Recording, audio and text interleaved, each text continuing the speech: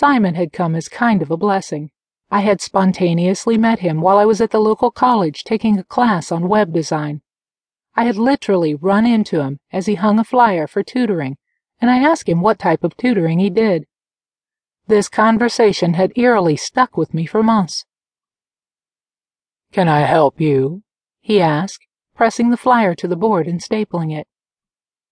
I took a minute to appreciate the muscular arms poking out of the t-shirt he had on and the cute, thick glasses he was wearing.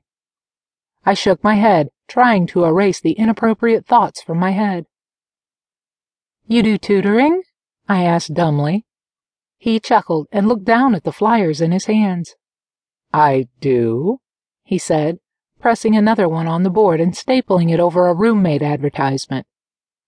"Well, how much do you cost?" I asked, following him.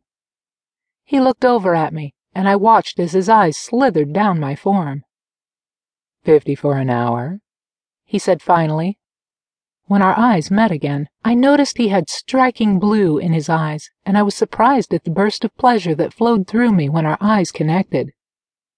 "All right, and can you do math and English?" I asked hopefully. He nodded. "Great, you're hired," I said, enthusiastic that I had found someone to help my son struggle through his assignments now that he was in middle school. "For who exactly?" he asked curiously. "What?"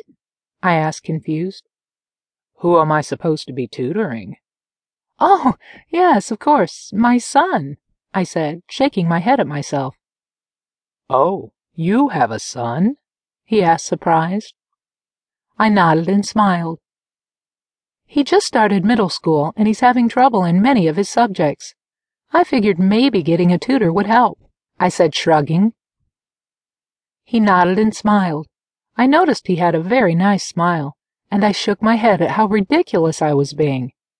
He was a good 10 years younger than I was, and I was acting like some idiot schoolgirl with a crush, which I wasn't.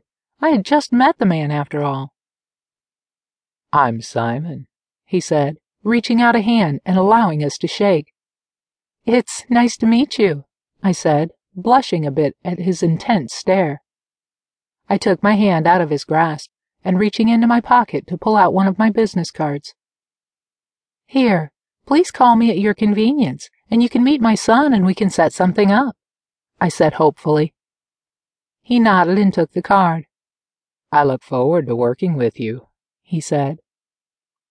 I smiled back and took one of his offered flyers. "I look forward to working with you too, Simon." He grinned. "You know, you don't look old enough to have a son," he said suddenly.